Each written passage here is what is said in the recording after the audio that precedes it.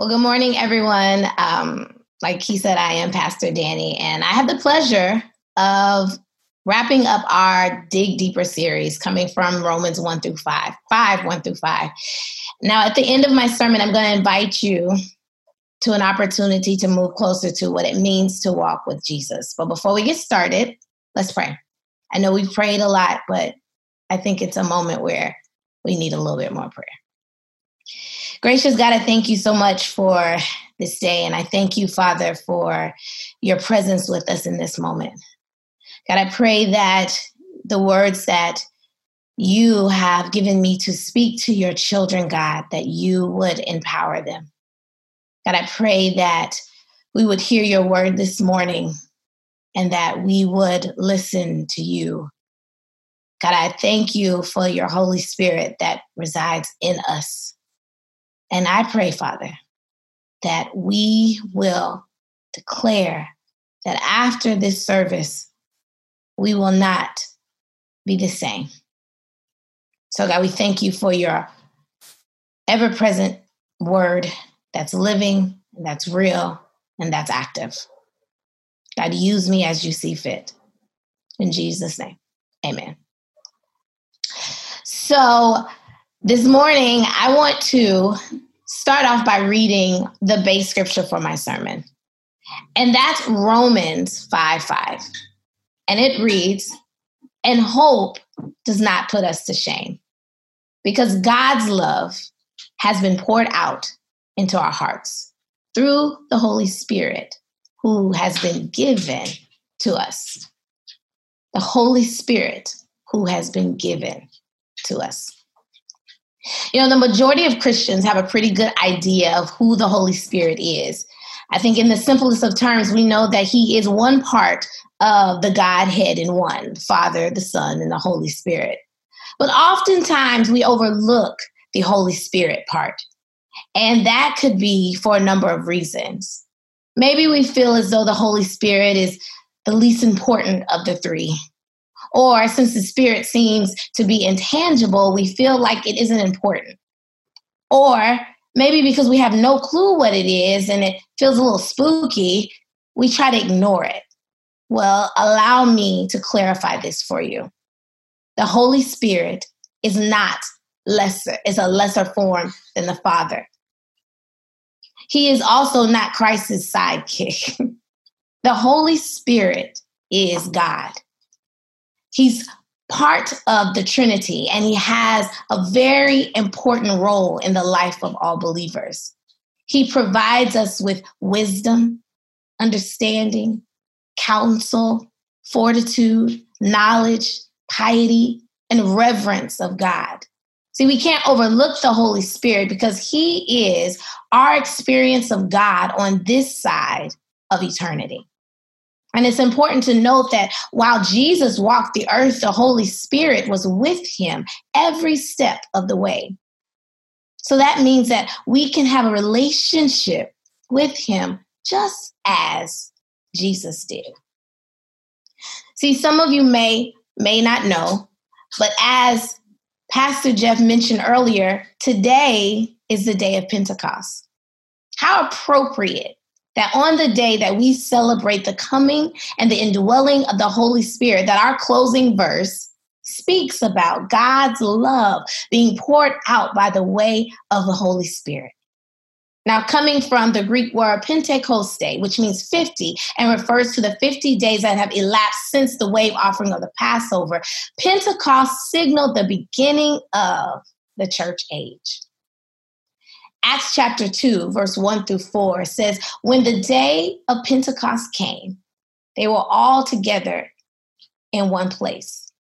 And suddenly a sound like the blowing of a violent wind came from heaven and filled the whole house where they were sitting.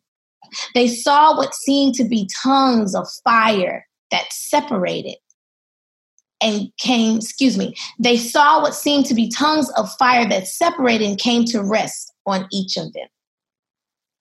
All of them were filled with the Holy Spirit and began to speak in other tongues as the Spirit enabled them."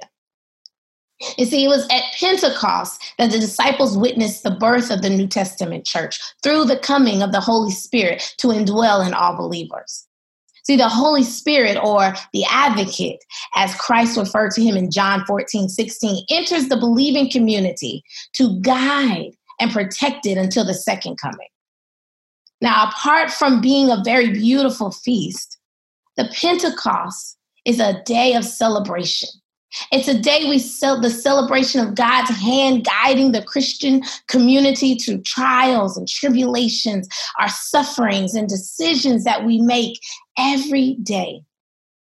And Pentecost reminds us of the reality that we all have the unifying spirit that was poured out upon the first century church many, many, many, many years ago.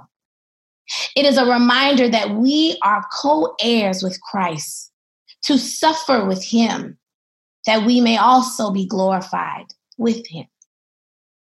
So then, if the Holy Spirit represents God's love being poured out, if the advocate resides in me, through whom I receive wisdom, understanding, counsel, fortitude, knowledge, piety, and reverence of God. If my Bible tells me that my suffering produces hope that does not put me to shame, then why have things not changed for my people, for God's children? Why does the land we live on cry out in agony? How much longer will we have to endure the hurt, frustrations, and pains of this unkind world? How many more people must I watch disintegrate emotionally and spiritually and physically like dust before we experience the promise of deliverance? I think that is why I titled my message this morning, "Is My Suffering in Vain?"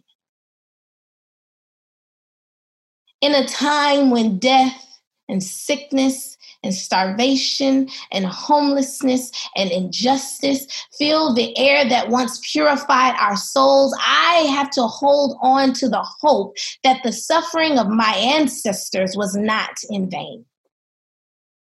But still, I ask myself, if God says that my suffering produces perseverance, then why do I feel like giving up?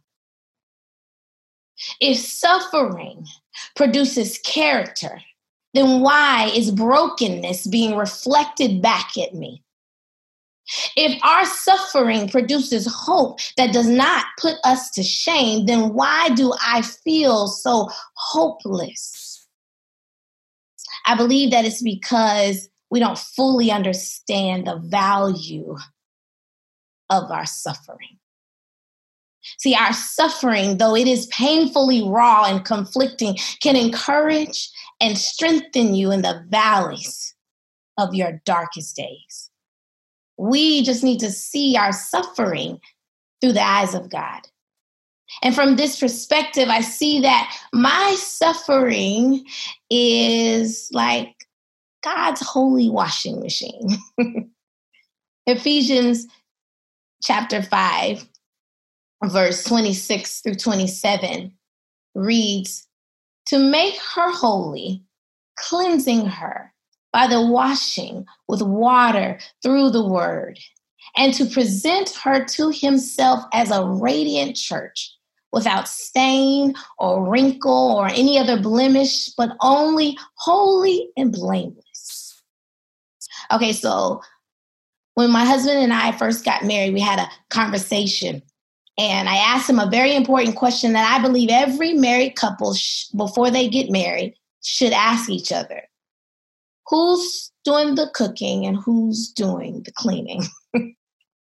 And we made a deal that because he didn't like washing clothes and I did not like washing dishes, that he would wash all the dishes and I would wash the clothes.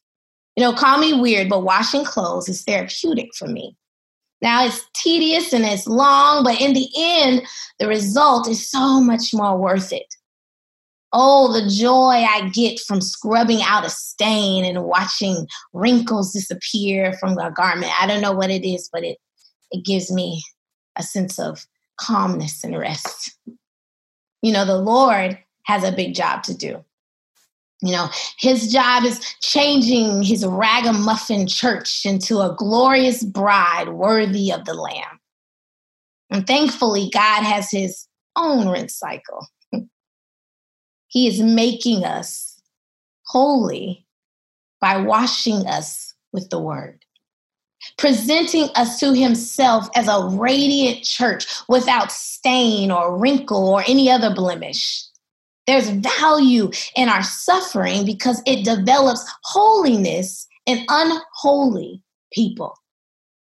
But the laundromat of the Lord is uncomfortable and downright painful. Let's think about it. If you use bleach to get rid of stains, it's a harsh process.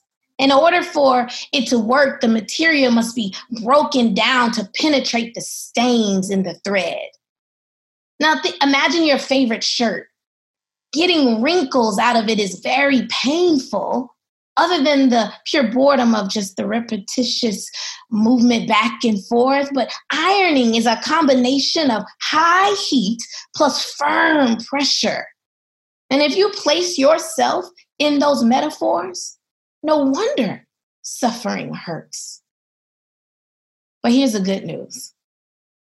Developing holiness in us is worthwhile, extremely important to the one who is our divine bridegroom.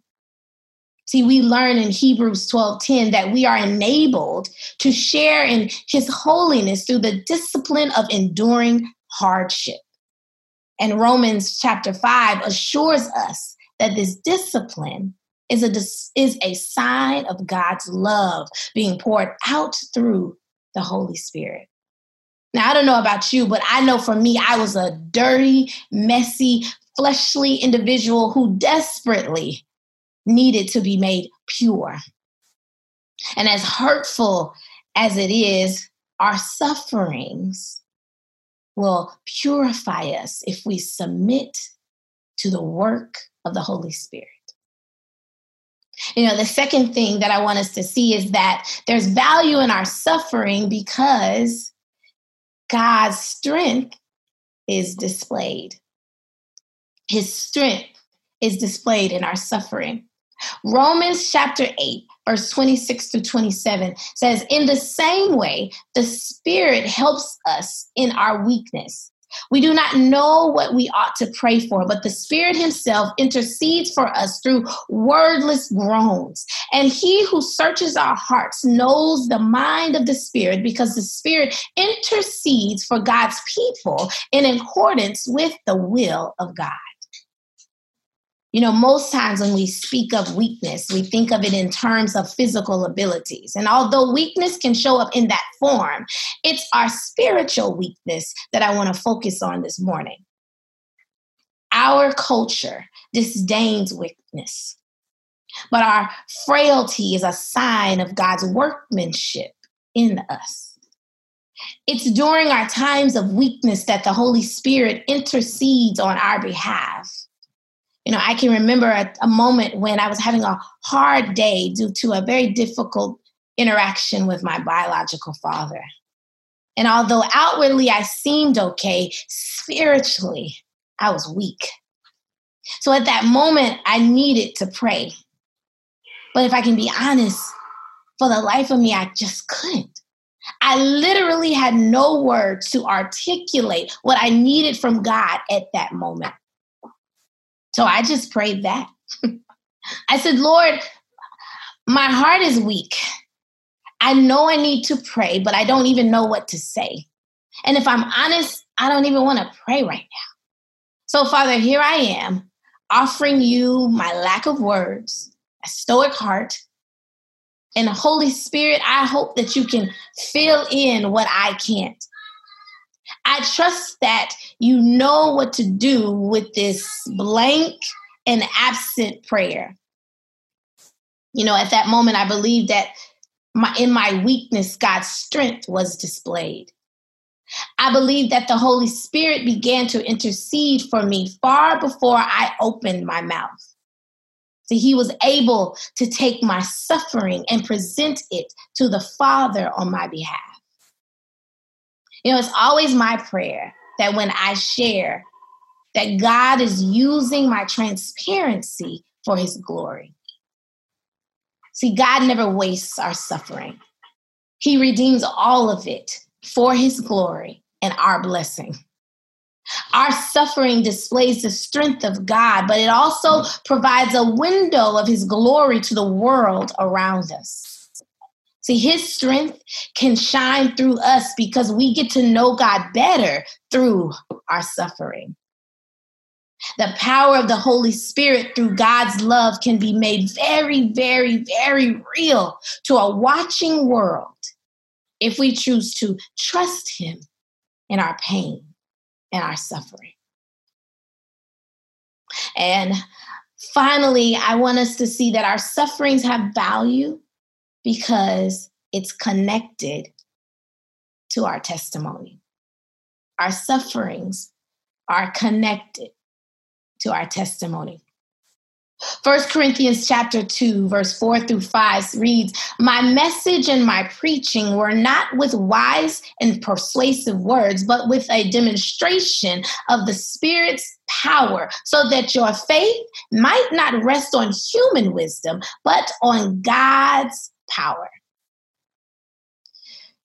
As I stated, I choose to always preach from a place of hope, faith, and transparency. It's through my suffering that I found my calling in ministry. It's through my suffering that God, the potter of my testimony, molded me into who he wanted me to be. Our suffering prepares us to comfort and to minister others who suffer. So, the saying that misery loves company, it always gets a bad rap. But name a time when in your own misery, the comfort or encouragement of another didn't provide you with the strength you needed to feel better, if not, but for even a moment. Feeling isolated is one of the hardest parts of suffering. It can feel like you're all alone in your pain, and it makes it even harder, and it makes that suffering worse. The comfort of those who've known this pain is inexpressible. It feels like a warm blanket being draped around your soul. But in order for someone to comfort you through your suffering, that person had to have walked through some valleys of suffering on their own. Like many of you, I have had to walk through the valley of many sufferings. Growing up without my biological father. Having to have been separated from my mom for 5 years as a result of a nasty divorce that left her bare and without resources to care for myself and my sister. Having to have experienced the death of my grandmother, the one who helped raise me during that time. Growing up as an African-American girl in an affluent white suburban culture in Texas, being looked at as too Black to fit in with my white students and not Black enough to fit in with the Black students. Me finding myself stuck in the middle of mistaken identity. I suffered through the struggle to find my voice as a woman with a clear call to ministry while surrounded by men who just couldn't affirm that. The struggle I experienced getting pregnant. The suffering of the death of my son.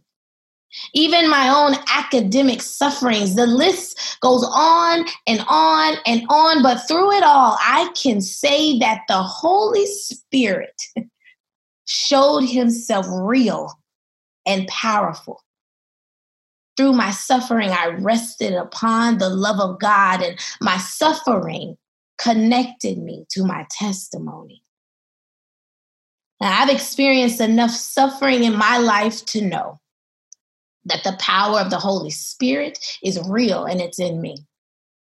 I know that my suffering produces perseverance, and that perseverance, character, and character, hope. I believe with all my might that my hope will not put me to shame. But on the day that we celebrate the unification of all believers through the indwelling of the Holy Spirit, as we glorify God for his love that has been poured out, as we welcome the sufferings of life as Christ did himself, I sit before you perplexed, hurt, broken, frustrated, and exhausted as I watch the world around me come under attack as the church sits in silence. How can we proclaim to be the body of Christ, but yet we are so divided? What happens when the body is separated and disjointed and radically amputated? Will it no longer be the body? Is it no longer effective if we are dismantled? Will it not die? Yet, knowing that, we turn the other way. See, Pentecost is supposed to present us with an opportunity to consider how we are living each day.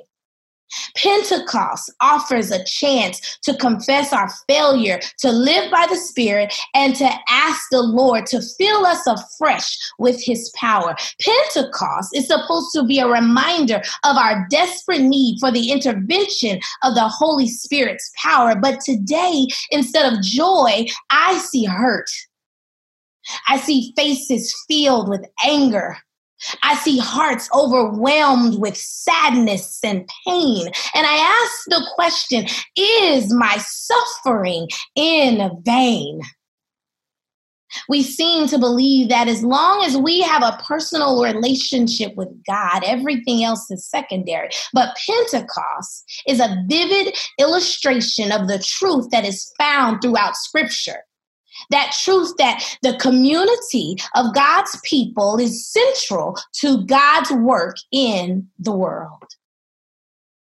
Pentecost urges us to examine our own participation in the mission of the church.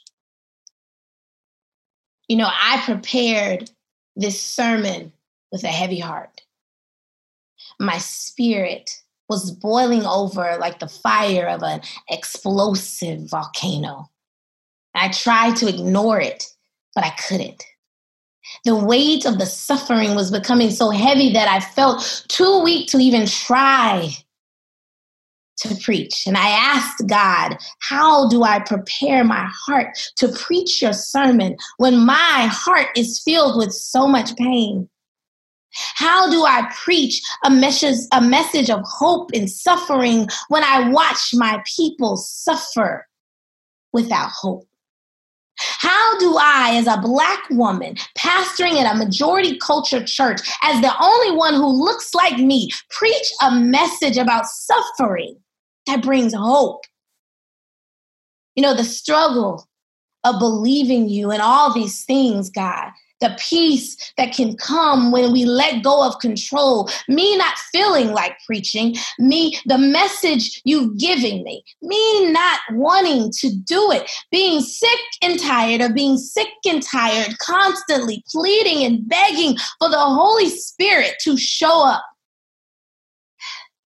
It's hard to have faith and to find peace, especially in these moments that we are living in. But I am reminded, and I was reminded at that moment, who God is. I am reminded of the Son who gave his life and suffered the greatest affliction of them all. I am reminded that the very weight of sin was on his back, and he too cried out that God might remove the burden, but he said, nevertheless, may your will be done and not mine. You see, we serve a God who sees us, is with us, and brings hope where we desperately need it. It's the Holy Spirit's work that allows us to grow in the image of Christ. We just need to be more aware of his presence and his power. Pentecost is a call to the church to be unified in this vision. And it's only through Christ that we can find hope. God is producing something new in us, family. We need to live as a people who are declared righteous. And I am encouraged because 1 Peter chapter 5, verse 10 says, "And the God of all grace, who called you to his eternal glory in Christ, after you have suffered a little while, will himself restore you and make you strong and firm and steadfast." I don't know where your heart is today. I can only imagine the many ways that you yourself have experienced suffering. But I want to let you know that there is no such thing as pointless pain in the life of the child of God. Your suffering is not in vain. God uses every ounce of your hurt, your sadness, your pain, and your struggles. And as painful as it is, our sufferings forces us to face the fact that we are powerless to change other people in most situations, that we must depend solely and completely on the power of God. I feel blessed to be a part of this church because I can honestly say that for the first time in my life, I feel safe. I feel like my church family here is protecting me. But it saddens me because I can't say that about many of my friends and my family. But I'm grateful that while all these things are going on around me, God saw fit to place me in a church with people who see me, all of me, and will stand with me. But as your pastor, I'm asking, will you replicate yourselves? Will you be an example so that my people might experience something more than what they're experiencing? Would you stand and allow yourself so that my people can see that it is possible to live in harmony with one another? See, I trust that change will come to this world if we as a church are willing to be used to bring it. I know that my suffering is not in vain because my suffering brings the hope that one day my daughter will never experience this kind of pain, that my daughter will never experience this kind of injustice, that she will never know that people cannot live in harmony. That is my hope. And I have hope that the glory of God's love for justice will be manifested for all, no matter your race, your creed, your economic status, your past, or your sexuality. I hope that in this, it will come to pass because our sufferings is not in vain. And I stand on this hope because I know that my hope does not put me to shame because God's love has been poured out into our hearts through the Holy Spirit who has been given to us. Amen. As we worship, I invite you in the chat box to share what your sufferings are. I invite you to share what your hope for this world is. I invite you in the chat box to type out, how do you need the Spirit to show up for you this morning and every day after that? Let us respond in worship.